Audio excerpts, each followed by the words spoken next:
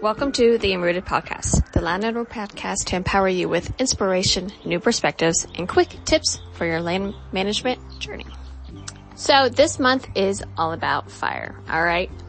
And if you listen to last week's podcast, you'll hear the 4 questions I always ask when someone asks me, should they use fire? Should you use fire on your land? And I highly recommend going back and listening to that podcast if you have been inquiring and trying to figure out if fire is a good tool for you to start implementing on your land. But today we are going to be talking about the 3 techniques you can use to string fire on your land. Now you may also be thinking like, well, don't you just kind of like light a match and just put the fire out there, or use that like a torch thingy, right? And drip fire lines? Like, isn't that how it works? Well, it's a bit more complicated than that, alright? So the 3 different ways that you could potentially strip fire, and honestly, you're going to be using a combination of these across your entire landscape, but they each hold a purpose, and I'm going to go through the very basics of this.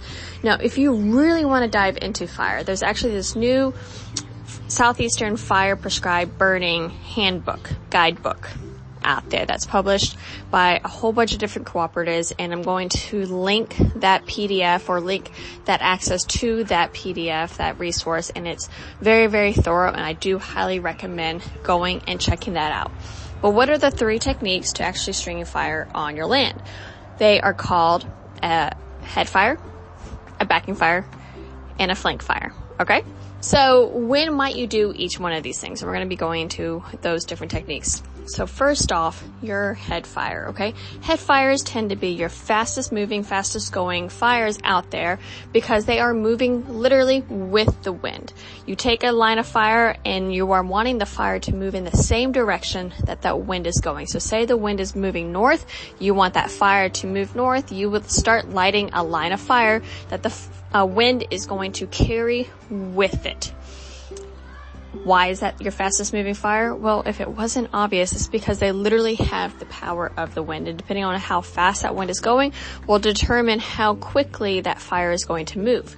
Now, you usually will use this to try to get fire to move through an area very, very quickly. And you're like, well, yeah, you just said that. Now, let me say, like, you don't want fire sitting on the ground that long. You don't want a slow moving fire in these areas.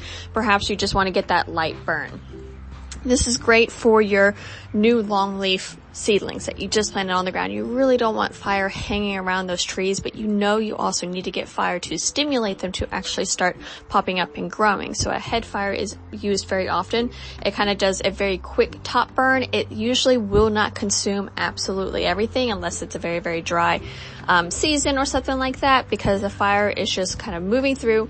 It's burning up a good bit of the fuel that's out there, but not absolutely everything. It's just a very, very quick way to get fire across the landscape.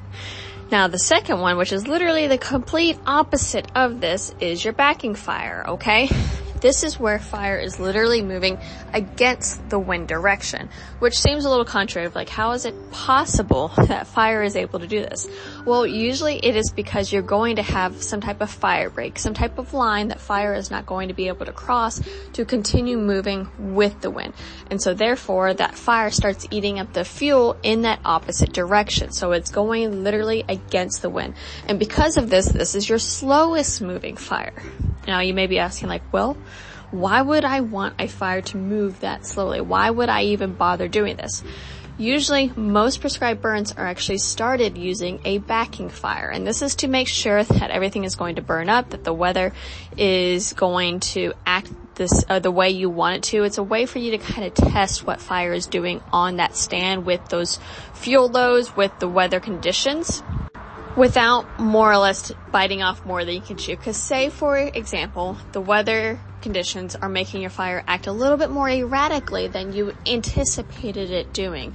With the backing fire, you're able to get in front of it a lot more quickly, a lot more effectively, to put in either another fire break or to put it out.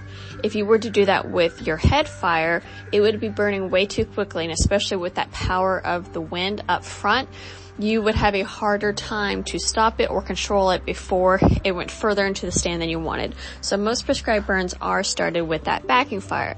And what that also does, it also increases your fire break length, because you now have this burned area, which is often referred to as like safety zones or safety areas, because fire is not able to consume that black burn area nearly as much. Think about when you have your charcoal at the bottom of the grill. You can throw fire back on it, but it's really not going to combust again until you put something new and dry back on it to actually catch fire, because all you're left with are these ashes and embers. So that you can think of your back burn as the same way. It does move much more slowly, therefore it consumes what's there, and is going to be a much more complete burn sometimes. Sometimes it, depending on your fuel load again, it can also be a little bit more erratic, because back burns require a lot more energy, and so they can die out very quickly if you don't have consistent fuel loads, if you have really patchy grass areas. And so this is not necessarily the type of burn that you would want to do across the entire stand, because it would take just forever. But it is something you start with, and it usually is something that you will use if you are trying to also be very, very careful. So for example, if your stand has never been burned before, you have a very thick duff layer, maybe it's, several inches of pine straw or leaf litter that has been built up. You do not want to consume that all at once, because you might accidentally burn your roots, your feeder roots, which have naturally risen to the top, maybe a little bit closer, and kind of started growing within that duff layer to try to get the waters and nutrients. So you don't want to take all of those inches at once. So your back burn is a good way for it to kind of just take off that top layer and then keep moving through very, very slowly, a little bit more controlled, a little bit less intense. Now, the only caveat is I keep using this word less intense. It does sit, in one spot for a while. So it will slowly burn and can be a little bit more quote unquote intense in some cases. So your very young trees and your young plants, it can actually do a lot more harm, because it is burning on them for so long. So you don't necessarily want to do this back burn on those young longleaf pine seedlings, because you're going to have that fire stay on those, that bud. And you don't want the fire to stay on that bud. You really just want that fire to swoop right over it as quickly as possible, while also being effective.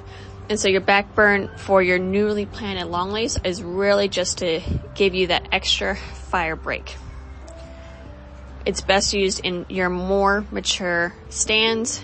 And then the last is your flanking fire. Alright, so your flanking fire is your in-between. It's literally the fire that kind of goes sideways. So we talked about fire moving with wind, fire moving against wind. This is fire that goes perpendicular to wind. Now, if you think of a square, if you start on the bottom and you start at the top, you have your wind. These would be the fires that you light on the sides that are moving inwards. A lot of times these are kind of stringed into the stand, and you'll have multiple people in a line that are stringing your fire together. And it's a way to have kind of a mix of back burning and head fires all at the same time. And they're going to meet up periodically, but it's a way to create more or less multiple burned out areas. So it's a good way to split up a large acreage of stand without lighting it all at once, where the head fire could get a little bit more out of control. It's a great way if you have high fuel loads to, again, kind of break the stand up. If, for example, you're not able to put in a ton of different fire breaks, doing these flanking fires is going to provide you different burned out areas that is going to slow down the fire. You'll have these intensities where two flanking fires might meet up, and they'll get very, very hot, but then they'll die back down, because they are literally running back into something that has already been burned. So it's a great way to kind of just like enclose the entire square we're using here for an example, to get a very, very effective burn while it's controlled, or at least as in control as we possibly can. So these are your 3 techniques. Very, very quick, very basic reasonings of when you might do it, how they act, especially with wind, because most of the times when you are stringing fire, you're doing it in considerations with the wind, back against the wind, or sideways against the wind. Those are pretty much your only options here. Now, how do you decide which one of these ways are you going to do and which ways are you going to start with? Well, this is where your resources come in, and I highly recommend using those local wildland firefighting resources in your local forestry county agents and units. Because according to Proverbs 20:18, plans are established by seeking advice. And of course it goes on and says, so if you wage war, obtain guidance. And I would say, so if you wage fire, if you plan to burn, obtain guidance. They're going to be able to look at your property, understand what weather indicators you need to have to burn safely on your property, on your land, based on your fuel conditions, which is everything that's going to burn underneath, your timber type, and your goals. Then they will also be able to look and strategize the best way to string and lay out fire on the land.